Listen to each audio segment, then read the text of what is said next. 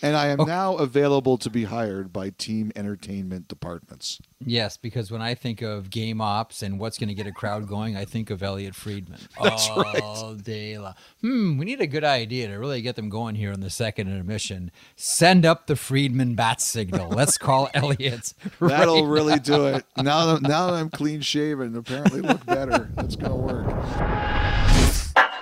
Welcome once again to 32 Thoughts, the podcast, brought to you by the new 2024 GMC Sierra HD. Jeff Merrick along with you, alongside Elliot Friedman, who is in Calgary for the Chris Snow Memorial. And as we saw on Wednesday, not a dry eye in the place as Kelsey Willa and Cohen Snow dropped the puck to kick off the season for the Calgary Flames. How was everything today, Elliot? Jeff, it was a beautifully done memorial service, and I wanted to recognize the speakers. Dave Leventhal, who worked with Chris all the way back to their student newspaper days at Syracuse. Brad Treliving, who, of course, now the GM of the Toronto Maple Leafs, who worked with him in Calgary. Colleen Snow, who is Chris's sister, and Kelsey Snow, his wife. Their children, Cohen and Willa, spoke briefly. But Kelsey Snow had an incredible speech, and the whole time that she was talking, I was saying, I don't think there's any way I could do it. It was a hard day, but in its own way, it was a beautiful day. And, the way that those people spoke about Chris is the way he should be remembered. It's an incredibly inspiring story, and it was pointed out. And it's something that I really think that people have to remember with him. The treatment that he agreed to try, the new research, the legacy is he's going to save lives in the future. And that's the most important thing to remember about him, aside from the fact that he was a marvelous husband, father, and friend. Just a remarkable human being. And as we've all gotten to know them better, through either social media or Kelsey's writing, just a beautiful family, just an absolutely beautiful family. Okay, Elliot, let's get into a little bit more about the Columbus Blue Jackets. We'll get to the game. We'll get to Zach Werenski in a couple of seconds. Bad news story there. We cross our fingers. But the Josh Flynn board for Columbus, Elliot. Yes, so Josh Flynn, the assistant general manager for SnowyStrong.ca in honor of Chris Snow, SnowyStrong.ca. He said he would donate $10 for every Columbus shot and $100 if they win. Well, Columbus had 33 shots, so that's $330. Columbus did not win. Now, what I'm going to do is I'm going to add the 100. If you can out there and you want to donate, please do. Understand that right now times are tight and people may not be able to do that, so I totally understand. But it's $330 based on what Flynn did, plus $100 on the win. SnowyStrong.ca. Put me down, Elliot, for 100 as well. I'm with you on that one. Excellent, but I understand, it's not easy for everybody to do, so any amount is perfectly acceptable, and we'd love to see it. Now, there was something that happened in that game. Zach Werenski, who's had enough injury bad luck in his career, and we don't need to see any more, left the game after a knee-on-knee hit from Garnet Hathaway that got a 2-minute minor. Now, the good news is Pascal Vincent said post-game that it's not believed to be long-term, which is good. Eric Branson was upset. Yeah. I understand why the Blue Jackets were upset about it. What did you think, Jeff? I think it was a penalty, obviously. I don't think that it wasn't the most egregious kneeing penalty that I've ever seen. I don't think that Hathaway went in there saying, I'm going to get a lick in here on Zach Werenski and really take him out. It almost looked like, Werenski was skating behind the net, trying to escape from the hit, and left part of his body exposed. Unfortunately, it was the part of his body that is just an awful thing to leave exposed if you're a hockey player, led to the quad contusion, and we all cross our fingers and hope that Zach Werenski is okay. I'll tell you, one of the first things that I thought of was what happened. I think we all thought about this. What happened to Zach Werenski last year? There were two defensemen. Yeah, of course. whose injuries really scotched any chances their teams had of making the playoffs. One was John Carlson with the Washington Capitals, and the other was Zach Werenski of the Columbus Blue Jackets. So, to your point, I understand Goodbranson. I understand every member of the Blue Jackets. I understand Blue Jackets fans all saying, please don't do this again to us. If CBJ is going to do anything this year in the Metropolitan Division, they need a healthy Zach Werenski. I know they've bolstered their defense, and Jarmo Kekalainen went out of his way to get some reinforcements there. But without Zach Werenski, it would be tough, Elliot. It would be tough. I don't want to see that. Nobody wants to see that. It's a penalty. I agree with you. It is a penalty. I don't think it's a deliberate attempt to injure, but it's a penalty. I've been thinking about something that Jamal Mayer said on our show Wednesday night, and Jamal hit a lot of people in his career, and his word was that if it's your responsibility as the hitter to get at least half the body, and if you don't get half the body, it's your fault. And I've been thinking about that nonstop ever since Jamal said it. And, I think that's right. I think that's a rule that I'm going to adapt. It's your responsibility to get half the body. And I like hitting, but I like this idea.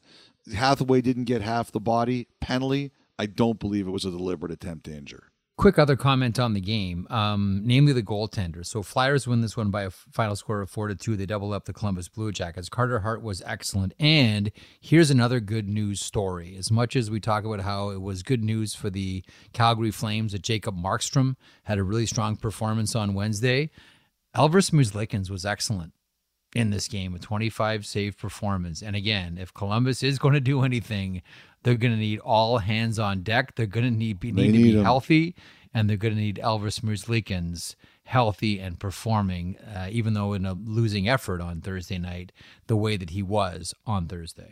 We've seen Connor Bedard in 2 NHL games. We've seen an assist. We've seen some aggressive play.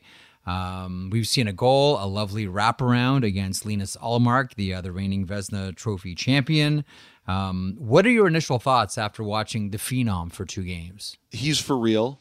The tough thing is that the guy who's supposed to play with him, Taylor Hall, is hurt now. And so that's going to make life a little bit more difficult for him. But the one thing now is you see the skill in the sense that he's a one-man breakout. He can create offense all by himself. And as this goes along, people are going to find ways to make life a little bit more difficult on him. And they're going to find ways to say, okay, this is how we're going to get the puck out of his hands, or maybe not even get the puck in his hands. But in some ways, it's similar to Connor McDavid in the fact that you just can't avoid it. Now, the difference with McDavid is that he's going to have more talent around him than Bedard will, but there is nothing that this guy has done in the first couple of games that makes me say he is anything less than what anyone has expected. I'll tell you what else I love, too. I love the bucket list debut skate. Oh, yeah, I know you love that. With the feathers flowing, Elliot, him and Kevin Korchinski. And then it was copied in a couple other places. Now, some teams didn't go helmetless. Fraser Minton for Toronto, he wore his helmet. I saw some other guys that did too, but there were a couple other players that went without. And I love the idea. I'm wondering here if I don't have clarity as we do this on whether or not people were given warnings, like don't do that again, or if it's been kind of like if there's a fine, the other players will pay it. For once, for your opener, for your debut at the beginning of the season, beginning of the year, I love it. It's just another nice little touch to start the season. I love it. One of the things that I love, too, is, and again, this is a 2-game audit, so I don't want to get too carried away, but Connor Bedard has played against the Pittsburgh Penguins and the Boston Bruins, and in both games, in 2 very distinct ways, superstars went at him. Sidney Crosby went at him aggressively on the draw. We saw it from the opening faceoff. There were a couple of more times where Crosby just that's all Colby Armstrong's fault. Well, I know we showed that in the intermission because on Wednesday Colby's Night couch. First of all, I want to say this about Colby's couch. It's a great feature. Yeah, it's awesome. The couple I've seen have been excellent. But I made a joke that Colby's couch, there's no way it's that clean. Like, if you know Colby Armstrong, no way. you know that he would own the most disgusting couch in all of North America. He maintains that's not the case, but everybody here listening to this knows the truth. But if you'll remember, when we interviewed Bedard after he did that with Crosby in Vegas, he said, I guarantee to you that I won the thing that nobody thought I'd win, and he won the thing that you think he might not win. So Crosby won the accuracy, and Bedard won the face-off. And instead, what did Crosby do? He clobbered him.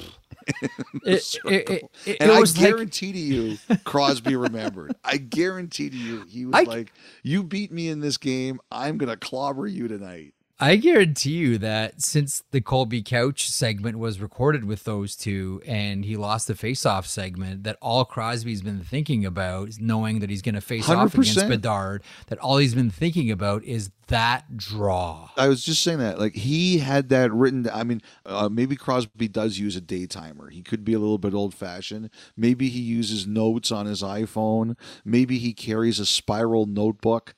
I don't know what he does, but the moment maybe he told the Penguin staff to remember that I lost this so you can remind me, whatever. You knew he was thinking about that the moment he lost that competition. That face-off win was the hardest pass that Ryan Graves got all game. Maybe the hardest pass that Ryan Graves has received in his career. Crosby zipped that thing back to him. Like, there was no they're tying up a little bit. It's a kind of a dirty draw. Let's see who ends up winning. No. That was clean and hard back to Ryan Graves. I'm sure Bedard will take the W over the face-off losses. That was a bad one for Pittsburgh. I'll say this again. I talked about it in the blog this week. But, Jeff, you could see that night. Remember, I wrote in my notes that appeared Tuesday night about how it's not always easy to fit Karlsson on your team, because you have to give him separate rules than a lot of other players. And after that game, the next morning, the same person who told me that called me and he said, you could see it last night. They still haven't totally figured out how to work together, and that's a process that's going to take a little bit of time. He said that's not the reason Pittsburgh lost. And Pittsburgh's probably very happy they only have to see Chicago one more time. But he said there were moments in that game where you could see on the ice that they weren't in lockstep with how to work Karlsson in with what they do. Well, you know how Berkey always loves to say, I checked with the league and they're still only awarding one cup this year? Well, when they made the trade for Erik Karlsson, I checked, and they're only playing with one puck again this year. Like, I checked, Elliot. There's still only one puck on the ice. Well, if Pittsburgh played Chicago 82 times, evidently they wouldn't be winning the cup either. So there's the way that Crosby went at Bedard, and then in the subsequent game the next night against the Boston Bruins, there was the way that Brad Marchand went at Connor Bedard as well, essentially welcome to the NHL, lassoing him and dragging him into the Boston Bruins bench. That's one of the things that I'm sort of enjoying here, is how it is superstars in their own way that are testing the kid. Like, they know, like we've talked about this before. You can't lie to players. Players know who's legit and who's not, and they're testing them and they're pushing them, and it's the superstars that are doing it. Elliot, I absolutely love that. Love that about the phenomenon. And I'm sure Bedard did too. In a lot of ways, that's respect. Like, totally. Brad Marchand isn't going to go after some puny nobody. He's going after the best player on Chicago's team, and I think Bedard's already their best player. There's a reason he's going after Bedard. It's exactly as you said. It is completely about he's the guy on the other team we've got to stop. You know, the other thing I thought about looking at that too was, in some ways, I bet you that's Marchand's way of saying, well, here's the new kid on the block, the fresh guy that everybody's talking about. And everybody's saying the Bruins are done, Bergeron's gone, Krejci's gone, we're on our way down. Nah. I'm here to show you that we're still the Bruins and we're going to be just fine. I saw a couple different reasons why Marchand did that. And then the quote, like, Marchand had a hell of a week. He had some great quotes. And the one about Bedard being a little guy in the NHL, and he goes, well, I'm bigger than him. Yeah, I know. Like, it was like, it was hilarious. Like, Marchand started the season on fire. By the way, something else I wanted to mention to you. What's that? I think people have to stop complaining about Bedard getting the ESPN treatment on opening night. Why? Why would you complain about that? I had people texting me saying, "Don't you think this is enough?" And no, I said, Elliot, name them and shame them. Name them and shame them. Who are they? Who are these people? Name and shame. It's like people who publicize DMs, which drives me crazy. Yeah, I'm with you, Jeff.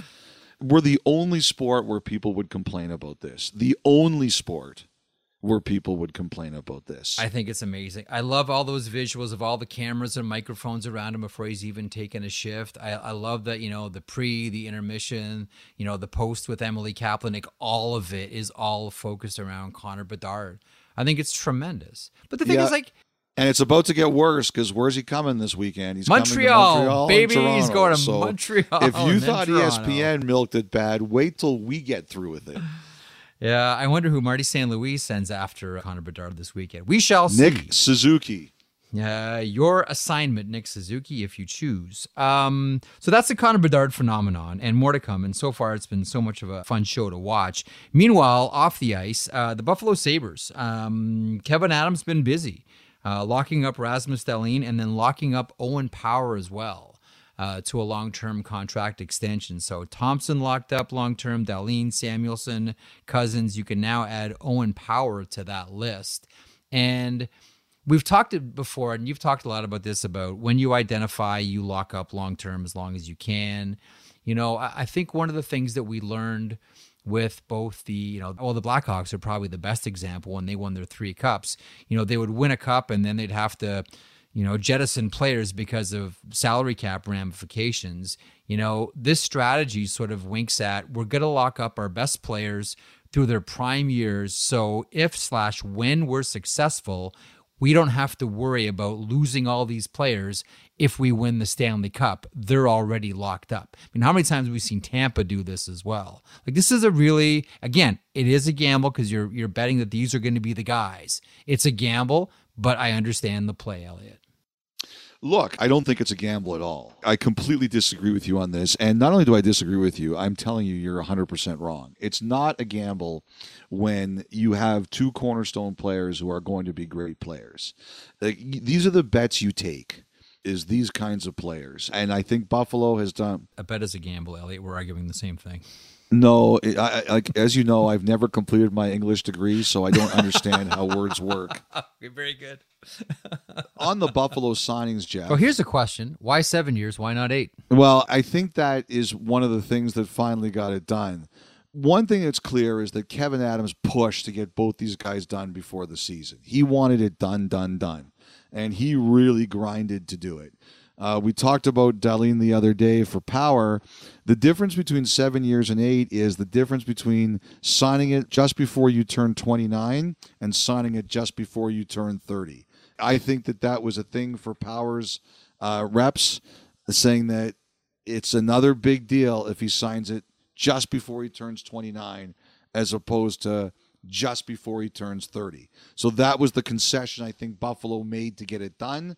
But big win for the Sabres, big win for Power. You look at what Ottawa's done, you look what Buffalo's done. It wasn't too long ago when the late Ray Emery was fighting Martin Baron, and Ottawa and Buffalo games were absolute mall fests. So those games were so We're good. headed in that direction, and I will take that. Those games were so good. Those games were great. That's interesting because you're They're right. going to be rivals for years now with great cores that are locked in.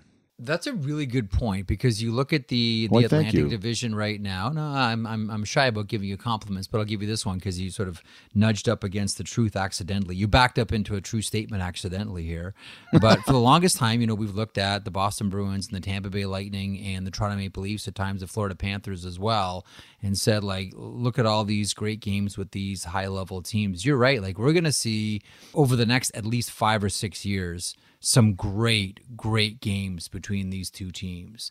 You're going to get some amazing hatred between Brady Tkachuk and everybody on that Buffalo Sabres roster. everybody, Elliot, on that Buffalo Sabres roster. There's going to be the who's better, Rasmus Dahlin or Jake Sanderson conversation. This one's going to be who's the better, Tage Thompson versus Tim Stützle. This is going to be fantastic. Let's just hope that we get there sooner than later. Like, I want this now. I want this now. I think it's coming. I think in Buffalo's case, it's really coming. And Ottawa, once they get their full lineup in there, it's coming. But, like I have to say, I'm not very happy with myself this week, Jeff. Why's that? I'll tell you why. You got a haircut, a shave, you look nice. You know what? I can't believe how many people tell me how much better I look. Like, you guys can be honest with me, audience. Did I really look that disgusting up until Wednesday afternoon? Because I had a bunch of people, like people out of nowhere, telling me how much better I look. So you look good on Wednesday. I must have just looked horrid.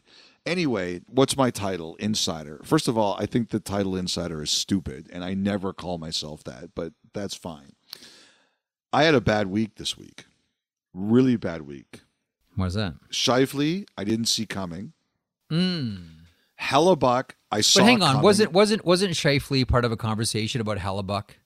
That once Hellebuck got close, that it became. Come on. What about Double Nichols? I'm flogging myself here. Please let me go ahead do it. I won't interrupt you flogging yourself. I didn't see coming. Hellebuck, I saw coming, but was way off on the timing. Dahlin, I saw coming, but was off on the timeline. And Power, I saw it coming. I wrote in the morning it was coming, but I was off on the timeline. Like, these were 4 big signings that I missed and didn't have great. I knew a couple of them. I mean, 3 of them we knew they were coming, but I was way off on the timing. And this is a signal that the teams and agents are getting better at hiding. They have thrown down the gauntlet on me this week, and they pounded me. It was teams and agents basically 4, Elliot 0. Basically what happened is the first game of the year, I lost worse than the Oilers. The second game of the year, I also got beat. I'm 0 for 4. I've lost the first 4 games. One of them, the Scheifele, was a blowout, and the other 3, were still not great. It's just, you know what? Bad week for me. Time to build better relationships with arena and office staff. The people that overhear things. I must be treating people very poorly. I think I heard something coming out of that office over there. I'm not sure, but it sounded like Mark Scheifele extension. Look into that, Elliot. Yeah, it was not a good week for me. I have to say, I was disappointed in my performance. Usually I'm disappointed in my performance, but this week I was really disappointed in my performance. Edmonton was pretty disappointed in a couple of performances on Wednesday. Vancouver, on the other hand, elated at a couple of performances, most notably Brock Besser with 4 goals and Elias Pettersson and JT Miller and Quinn Hughes. Meanwhile, other end of the ice, yes, we did see one of those gorgeous goals by Leon Draisaitl, again from the impossible angle, as I'm calling it now, trademark. Draisaitl scores the impossible angle goal. The goaltenders were hard to hit, 16 shots each. They both surrendered 4. That was a tough one for them. Tough time defending. They really missed Matthias Ekholm. Edmonton did. I want to get to Connor Garland in a second. But what did you make for about Vancouver's eruption on opening night, Elliot? Where do you want to start with? I mean, Brock Besser is where I want to start. First of all, I think Besser's the best story because he is, last year, it was great to see the Brocktober chants going up again and people talking about Brocktober. Last year was a really tough year. We all know everything his family went through. There was a time last year he had permission to seek a trade. Then at the end of the year, he kind of changed his mind. Like, just what an awesome way to start the year. I think if you're human, you're happy for Brock Besser. And I think everybody would be. But to me, the story was Pettersson. Pettersson set the tone. That flip pass to Garland, that was unbelievable. Like, we showed it, what Colby did when he had Draisaitl and McDavid do flip passes, or saucer passes, I guess is what I should say, with 9.5 feet full of barriers in front of them. But that's just 2 guys on a rink in Vegas Nobody's chasing them. They can have fun. They can take as much time. Pettersson started out, like, forget the goal. He threw a saucer pass 4.5 feet in the air that just fluttered by Kulak and landed perfectly on Garland's stick. Like, that's one of the best plays we're going to see all year. And it happened on the second night of the season. Garland, left wing for Pettersson, into the Oilers zone. Pettersson floats into the goal. Garland scores!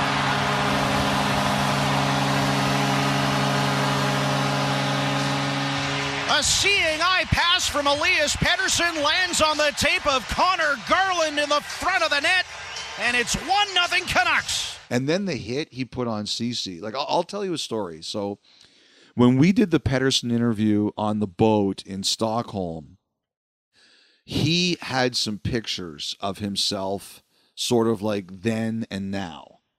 I think they were 2 or 3 years old and what he looked like this summer. And it's notable how much bigger and stronger he looks. And, he didn't want to publish them, which I totally understand. Like, not everybody is comfortable with that. And I totally get it. One of the things he talks about is how he moved to Stockholm so he could train better. And he ran over Ceci. And you know what that hit was, Jeff? That was mean. There was nothing wrong with it, but it was mean. It was tough to tell on the video, but I think Draisaitl said something to him. But it was not dirty. It was mean. Like, the thing is, that's the kind of hit that Pettersson takes because he's such a great player. That's the way. And he's like, nope, this year I'm getting the big hit in first. Like, there was a lot of discourse this week on Pettersson, and some of it was my fault. I didn't think what I said was that big a deal. I forgot that, I'm dealing with Vancouver, so it's a big deal. And then you threw gasoline on the fire. Oh, I don't know what you're talking about. We all know what's going on here. Pettersson says, I want to wait. The team's like, okay, we'll wait. He set the tone. Like, Yeah, Besser really was the good. great story, but Pettersson set the tone. I thought he was dynamite. And the other thing I thought was really good was, you talked about Draisaitl's goal. Edmonton could score 7 goals at any one time. The Canucks, they did not let up their foot on the gas. I thought everything about that game was fantastic for Vancouver, obviously. But I will say this, look, it's one game, Oilers. You're going to have 5 stinkers a year. You don't want it to be on opening night. It happens.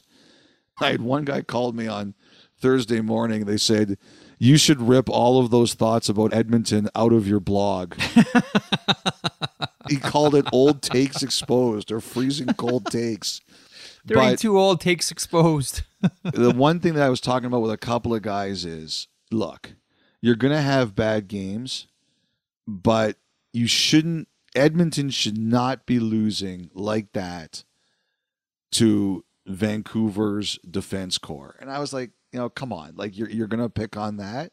And they said that Vancouver defense core should not be beating Edmonton 8-1. And I bet you that's going to be it better be a wounded bear on Saturday night. Like, you can lose 8-1. It happens, but they're playing again. If you don't come back the next game and just be out for revenge, you've got problems, real problems. A couple of things here. One, it's one of our favorite lines by Gord Stellick. If you're going to suck on the road.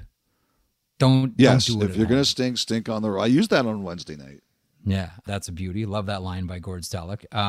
Next game is against the Vancouver Canucks, and that is Saturday on Hockey Night in Canada. So enjoy that one. Not just Connor Bedard and the Blackhawks against the Montreal Canadiens on Hockey Night in Canada, but also the return match. I would expect Matthias Ekholm to be in that game, Elliot, for Edmonton. He wasn't in that game on Wednesday, and it was pretty noticeable. They had a really hard time defending without Ekholm there. I said that on Wednesday, and the same guy who spoke to me, he said, you gave them an excuse. I said, what do you mean? He goes, by pointing out that Ekholm wasn't playing, you gave them too much of an excuse. He said, with Ekholm playing, maybe they lose 5-2 instead of 8-1. that was a lot bigger than Ekholm. A lot bigger. It's interesting, too, because you go through the goals. You're like, okay, that one is Kulak's goal. Okay, that one is Bouchard's goal. Like, you went through a lot of those goals, and there was like one defenseman you could pin it on. Now, mind you, as I mentioned before, they were firing balloons through the goalies. You know, Jack Campbell and Stuart Skinner didn't exactly have Vezina Trophy nights, but nonetheless, we shall see what happens on Sunday. The other Vancouver issue, Connor Garland. And his new agent, Judd Moldaver, have been given the green light to try to help facilitate a trade out of Vancouver. Do we know if this is a salary dump trade or a hockey trade, as we like to call it? Like, what's Vancouver after here? It could be both. Part of me just thinks that they want to have some flexibility to do something in the free agent market next summer. So they'd be willing to take a contract of the same value, albeit one that expires at the end of the year. I don't know, but I am curious what Vancouver is looking for Connor Garland. I think it could be both. First of all, if you look right now, Garland, and he had that big goal. He did. He's playing in the spot right now that should go to Mikheyev when Mikheyev's back. So part of this to me is, what is his role once Mikheyev comes back? See, it's really unusual in the sense that, players do change agents. It happens, probably a bit more than people realize, but it's rare to have a player change the agent 2 years into a 5-year contract. Yeah. And right before the season.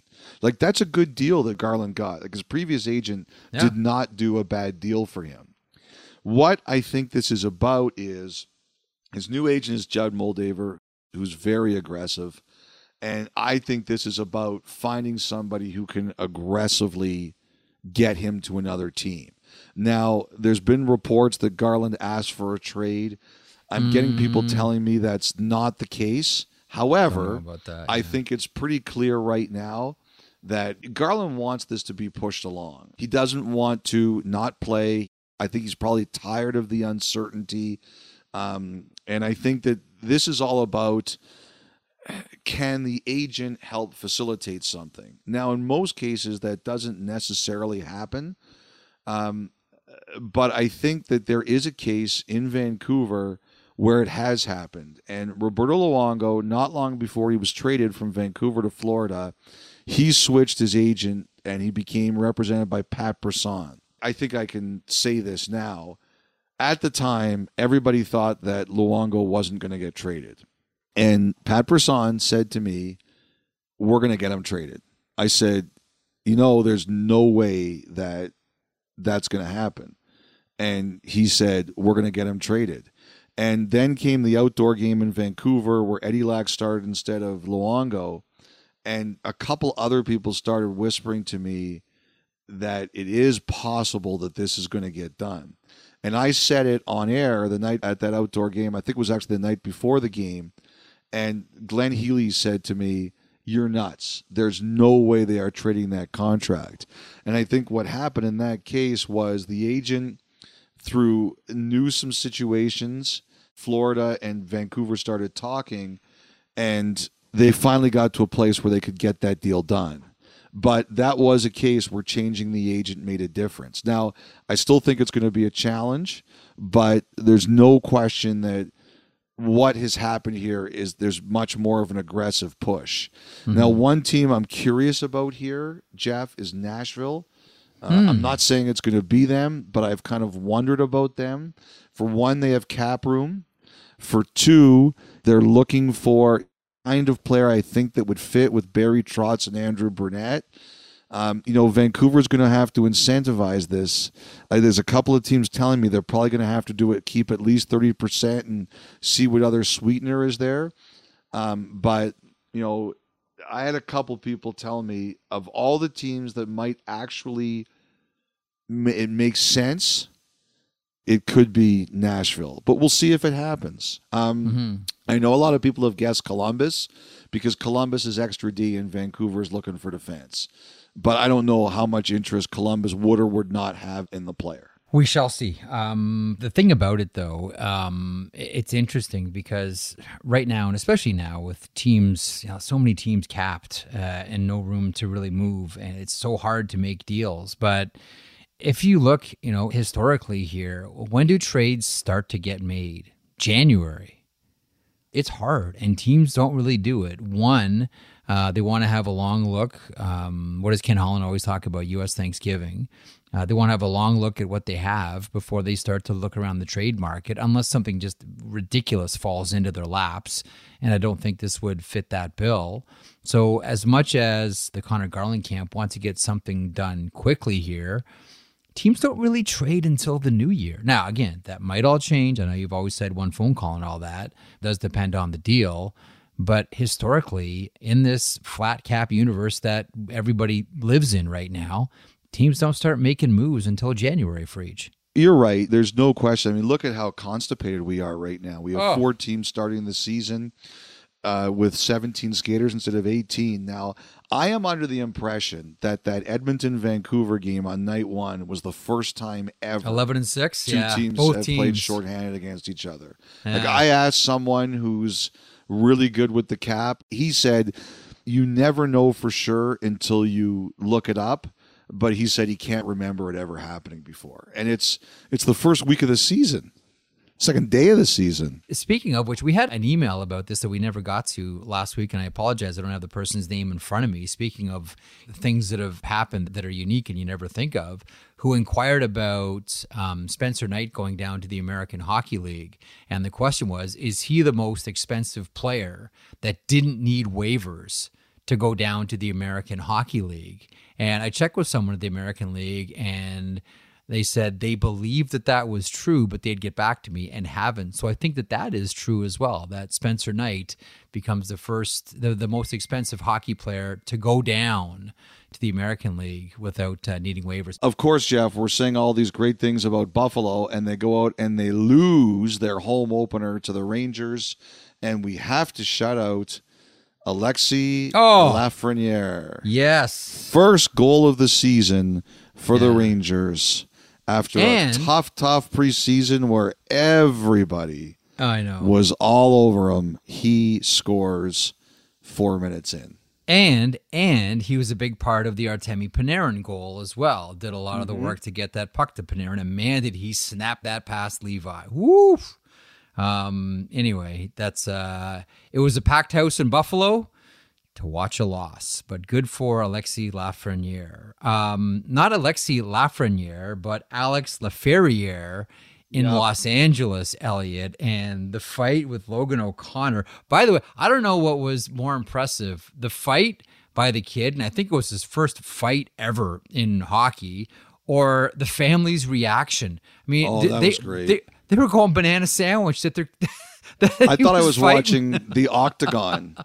It was crazy. And then there was like the judo throw at the end of all of it too. What a crazy moment. Their family's going nuts.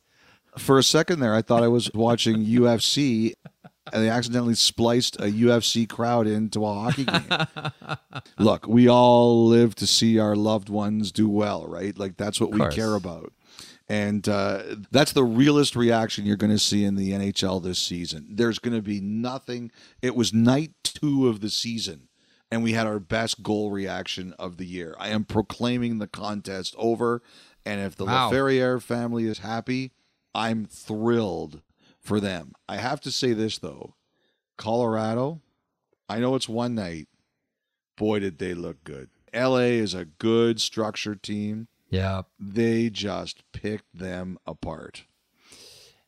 Mikko Rantanen, Elliot, with 4 points, again, just like the first game of the season last year. That guy delivers. Now, that fight happened after the Pierre-Luc Dubois knee on Fredrik Olofsson. That's what got all that craziness going. There were some players around the league I heard who didn't like that. It was funny because I was texting with a couple players, a couple people. We were joking about the reaction of the family because everybody was so happy to see it. But a couple of the players in particular, they felt that Laferriere shouldn't have had to take that fight. that Dubois should have. The code and all. But they were happy for the family, so they said, yeah. we'll deal with it. They made a point to say they thought that Dubois should have had that fight. It's a tough one with LA, though, with Victor Arvidsson going on long term. Yeah. It's LTIR. That's a He's a tough good player, one for man. the Kings. He's a really good player. Really enjoy him. Elliot, a little bit later on here, we're going to talk about some other signings around the NHL, but I am curious about Colorado, and could there be another signing here on the horizon, Elliot? Well, I think this, when it comes to Devon Taves, I have no reason to believe. Remember Taves, right at training camp, said if it's not going well, we'll cut off talks. Yeah. I don't believe they've cut off talks. I think they're still talking, and I believe there's been momentum. We will see. But the one thing that seems to be going around the league is that Taves and the Avalanche are really trying here. Really trying. So there's been some momentum, but until it's done, it's not done. Toronto Maple Leafs. They have to claw back from multi-goal leads, not once but twice. It took not overtime but a shootout to get there. Mitch Marner with the heroics in the shootout. Austin Matthews with the heroics in game with the hat trick. Your thought on, listen, you were there, you worked it, opening night. The Maple Leafs and the Montreal Canadiens, thoughts on both teams? The big story, of course, was the goal song. I don't know. I was with you. Like, I think it was time to do away with the Hall & Oates song, but you know what the problem is here? I don't know. Okay, so I got to tell you what the problem is here. Okay, right. This is how bananas this story has been in the preseason. Okay, so as I said, first preseason game we did, I heard the goal song. I said to the producer, it was David Azuma, I'm going to do this for fun. Like, to me, this is funsies. It's preseason. It's not serious.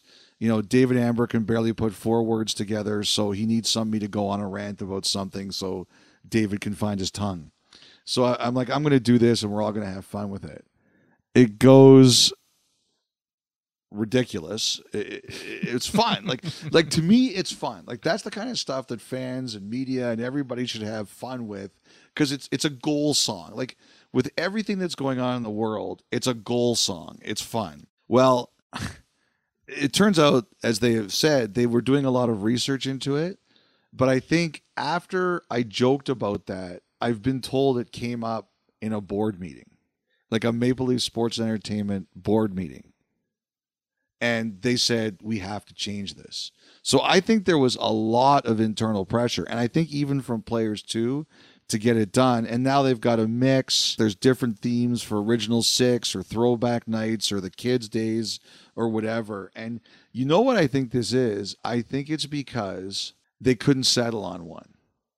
That was the big problem. I think the plan was to change it this summer, but there wasn't one song that grabbed everybody. So they came up with this multitude. And, you know, last night, it wasn't a hit. I don't think.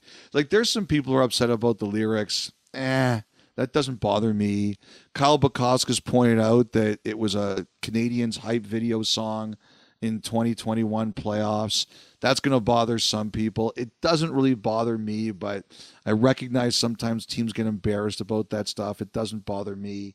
I mean, some people do go goofy about it. I remember when Billy Wagner, the relief pitcher, was signed by the Mets. He came in to Enter Sandman, and New York went bananas because that's Mariano Rivera's song. You can't play that here. So he had to change it. You know, my kid likes Steve Aoki, who does the remix on that. So I thought that was kind of cool, but it didn't grab me. Like, I have to tell you, Jeff, I cannot believe what a life of its own this thing has taken.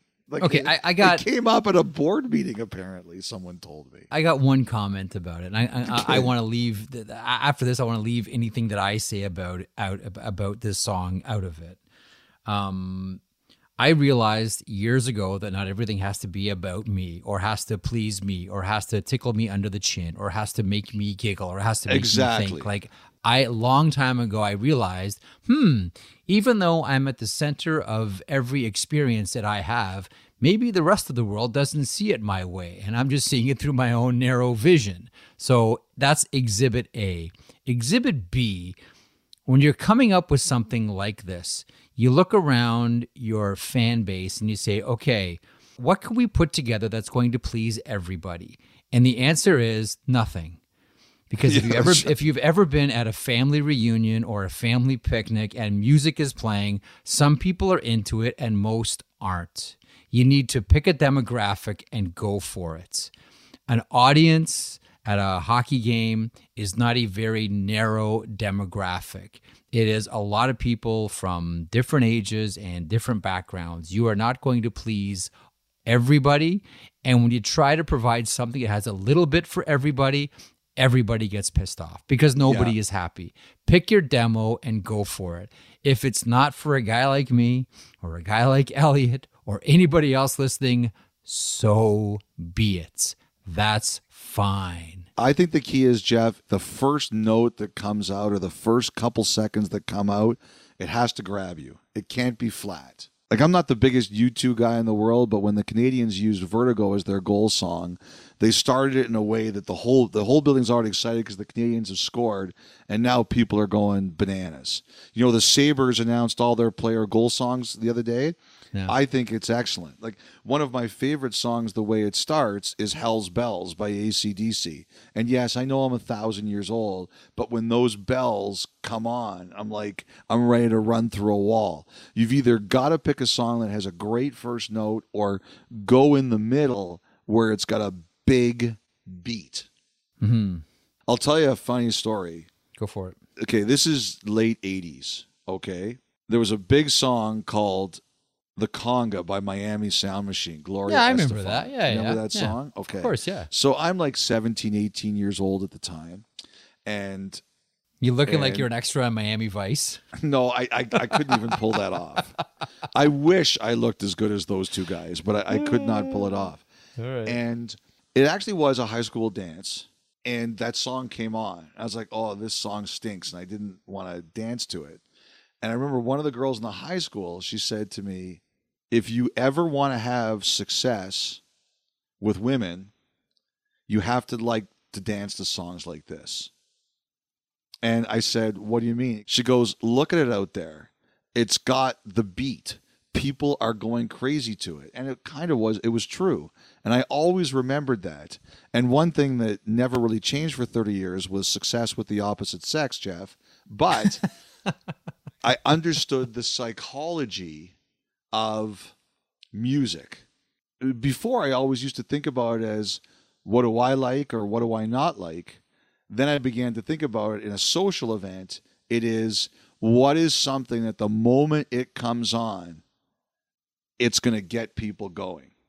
And that's what they have to search for. That's what everybody has to search for.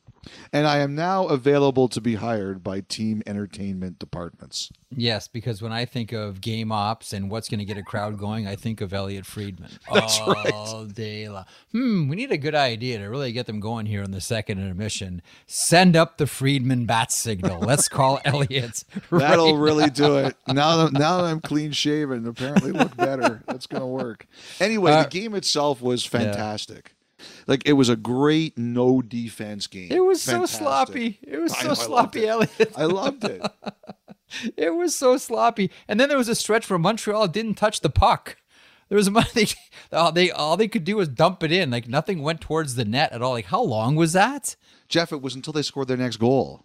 They didn't have a shot on goal from the one that was disallowed till they tied it at 3-3. Yeah. Then Toronto almost blew the game unbelievably, and then they won it. Defense optional has been, and we always see this. We always see this in the first few weeks of the season, right? Like, I don't know why we should be surprised that the Canucks blowing out the Edmonton Oilers or the Maple Leafs, who are allegedly Stanley Cup contenders, blowing 2 multi-goal leads against the Montreal Canadiens on opening night. This is kind of the way it always is in the first couple of weeks of the season. No one's sharp, no one's crisp, nothing's settled yet. Weird things are gonna happen. I don't know why we pretend to be surprised about any of it. Real quick, do you have a thought about Calgary's opening night? Yes. As a matter of fact, I thought maybe the most important performance on that night of the season was Markstrom. Was it Markstrom or Mangiapane? No, I think Markstrom. Like, there were a lot of things I liked. First of all, that was another really good game. Hang on a second. Hang on. When Kyle Connor scored that goal, did you not say, uh-oh, here we go again? Well, first of all, because he started so well, it was one of those situations where they could have been scored on the first shot, but he made a bunch of great saves. And then he gives up that awful goal, and you're like, oh, like exactly as you said. But he recovered, and they recovered. Like, the problem only last year wasn't him giving up bad goals. It was the Flames' reaction to them. And, you know, there were a couple of tough moments in that game, but the Flames really battled. And Markstrom really battled. He had some saves at the end of the second period that were unreal. Like, Winnipeg should have won that game. Winnipeg was the better team. But the Flames did. They battled, and Markstrom gave them, like, everything that happened in that game, except for maybe one bad goal, you would say was a great omen for Calgary. But the way they responded to everything was big. And by the way, I'm going to say a lot of nice things about Calgary because I met Taylor Conroy on Thursday, who is an avid listener to the pod. And apparently she's not always happy with some of the things I say about the Flames. So now that I know that Taylor's a listener, I'm going to be a lot more polite. That's right. You be on your best behavior around Calgary Flames conversations, yes. or Taylor's going to be on you, Elliot Friedman. Yes. Jeff, before we go to the thought line. Yes. What did I like most of the first 3 nights of the season? What did you like the most? Probably that Daniel Sprong scored the first goal for the Detroit Red Wings this season. That was definitely not it. Oh wait, that was me. Okay, apologies. That to Jack be Hughes scored the two first beautiful Jack goals Hughes by goals. Jack Hughes goals. I know. I don't know what did it for you. What spiced the you? slot machine. Oh, that was great. It was so Vegas. It was so cheesy and awesome. It was fantastic. But, I mean, you could see it coming a million miles away that it was going to ring 3 Stanley Cups, and I don't care. Oh, who cares? It was beautiful. By the way, I've seen some teams play some terrible games after when putting their banner up. They looked really good. Really good. Not in that first 5 or 6 minutes. Yeah, but they figured it out. No, I know. But didn't you get the feeling that, okay, it's another banner raising night. Seattle is all over them. And okay, it's going to be one of those nights where it's just not going to be there for the team that just raised the banner. But they turned it around. Well, low key, one of the real interesting contract conversations this year. Marchessault? Chandler Stevenson. Ah. Marchessault is the Conn Smythe Trophy winner, right? And plus, he's an original misfit. I think that one's going to get a lot of spotlight. But Chandler Stevenson, to me. Chandler Stevenson is finishing a 4-year deal at $2.75 million a season. And he will be 30 in April. JT Compher is a year younger than him. And he just got 5 times 5.1.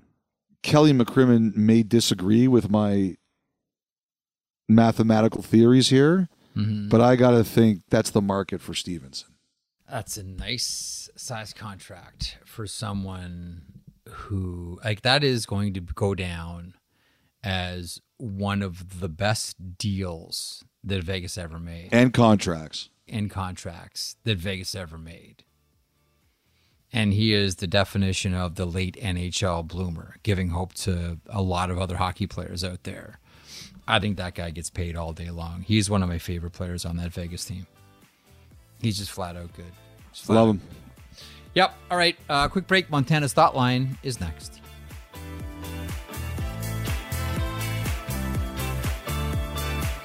Listen to the 32 Thoughts podcast ad-free on Amazon Music, included with Prime.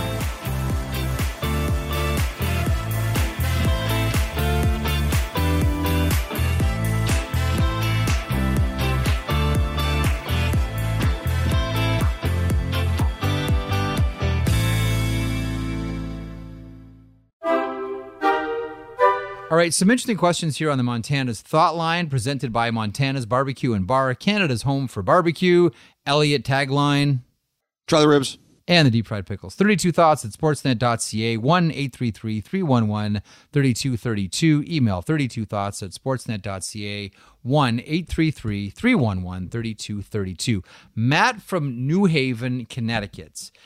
Greetings from New Haven, Connecticut. Go Nighthawks. Very old AHL reference. That Nighthawks team, by the way, had always had some of the biggest sluggers in the history of the American Hockey League. That was a tough team. 2 questions for you. 1, given the likely expansion but unknown number, have you thought of renaming the podcast 30-something thoughts, 32-ish thoughts, or 1 billion thoughts for the price of an expansion franchise? And then second question, more seriously, can you help us understand why some players have to pass through waivers to go down to the American League and some don't, and why some players can't go to the AHL and only juniors? First of all, the name, I remember when it was 30 Thoughts, your old blog at cbcsports.ca.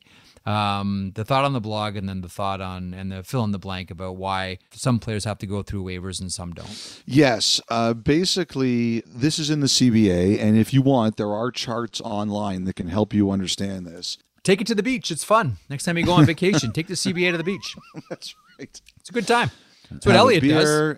A beer, a drink with an umbrella in it, a cigar, and the CBA. You guys go have fun. You guys go Make play sure you beach take volleyball. some SPF 50. I bet some of you guys burn easy. I'm going to read the CBA here on the beach. Oh, I know. I listen, I'm like the Polish flag. I'm either white or red. Like there's no in between, man. It's when I'm at the beach. Oh yeah. Jeff, Polish flag, Merrick.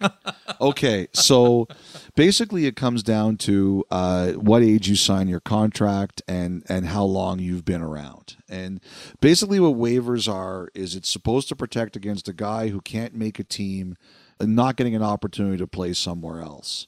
So if you sign when you're 18, there's so many years or games until they start having to put you on waivers.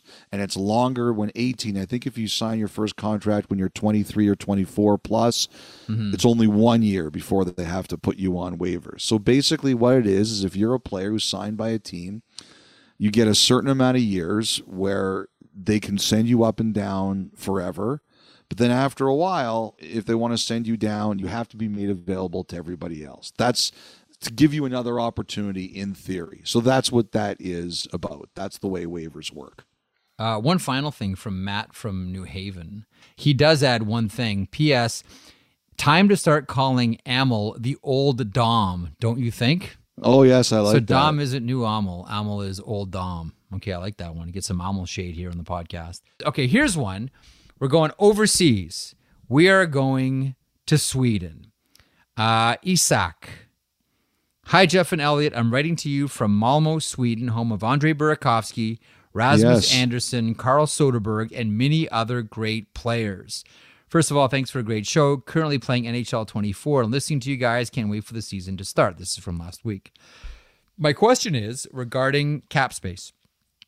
I understand that it's there to make sure there is a somewhat leveled playing field, but is there a cap for the entire organization? For other staff, location, transports, etc.? Are teams allowed to hire as much support staff as they want, or is there a cap there too? Thanks again. Looking forward to hearing your answer. Elliot very rudely answered your question before I was able to actually spit it out. If you'd like to elaborate, Elliot, the floor is yours. The only cap is a budget. Yes. But there's no official cap.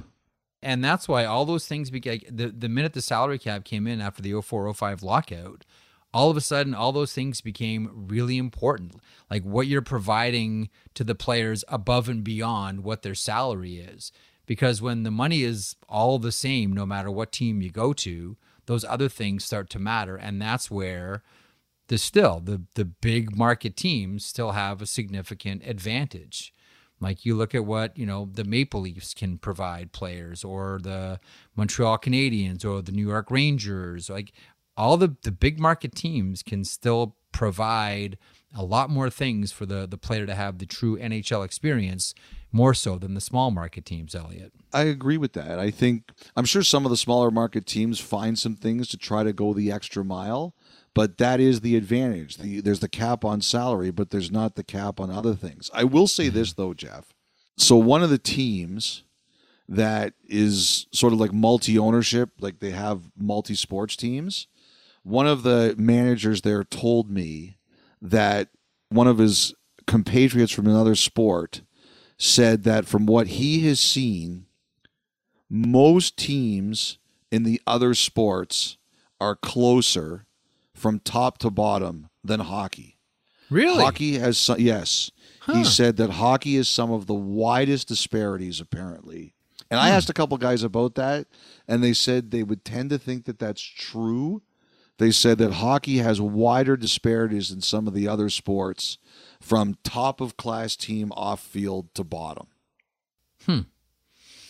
Interesting. We'll end up with this one. Paul in Sacramento. Jeff and Elliot. With so many teams so tight against the cap this year, there has to be more potential for teams to make a, quote, goof and maybe unintentionally violate the cap rules for a game or two. How does the league police this, and do they coordinate with the teams on staying under the cap? What happens to a team that is found over the cap? Do they pay a fine? If so, who gets the money? Thanks, guys. I just don't even think it can happen. That's what Central Registry is for. They don't approve your roster. I think technically, if you are found in violation over the cap, I think it's forfeit. I think technically that's what happens. I think it would be more like the league missed it. Like if the league approves your roster, they can't retroactively say they can take a player away, but I don't think they can cause you to forfeit a game. That's crazy. But the thing is, Central Registry can't change your roster. Yes, they can. What Central Registry is going to start sending guys down to the American League for you?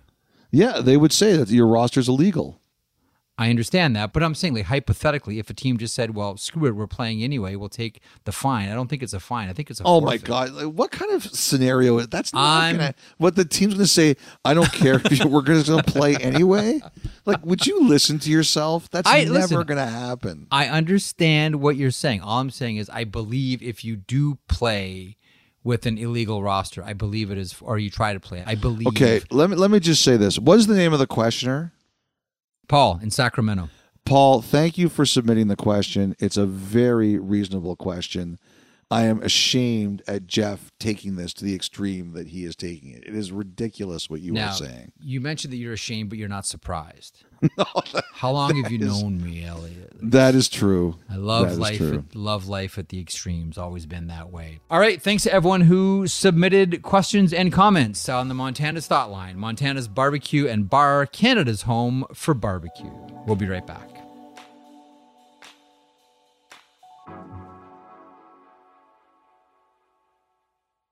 All right, a smoky break for our Thoughtline partner, Montana's Barbecue and Bar. With meats prepared and smoked in-house, it's no wonder why they're Canada's home for barbecue. Check them out, and as Elliot always says... Try the ribs. Yes, their ribs are smoked in-house every day until they fall off the bone. And don't forget, Montana's has all-you-can-eat ribs every Wednesday. Head on down to Montana's Barbecue and Bar and take the all-you-can-eat rib challenge every Wednesday.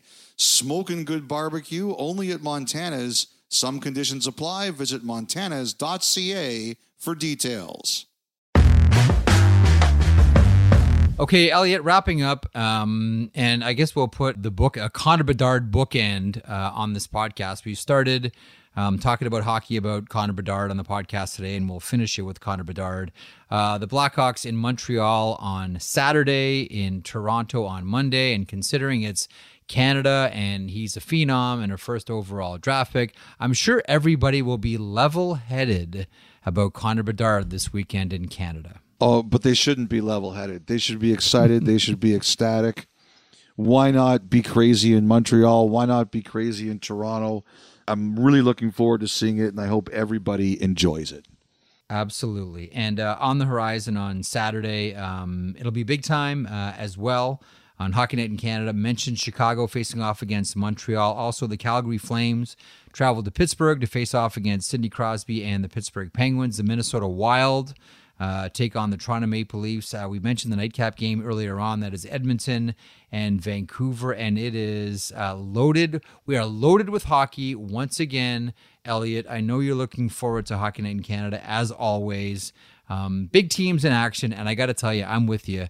If Edmonton doesn't come out Saturday, house on fire, their barn, their players, their anger, their memories of what happened on Wednesday, then I don't know what to make of the Edmonton Oilers. Your thoughts about this one, a marquee matchup on the schedule Saturday? Jeff, you know who I want to give a shout out to? Because we already kind of talked about this. What's that? I want to give a shout out to the Edmonton Oilers social media team.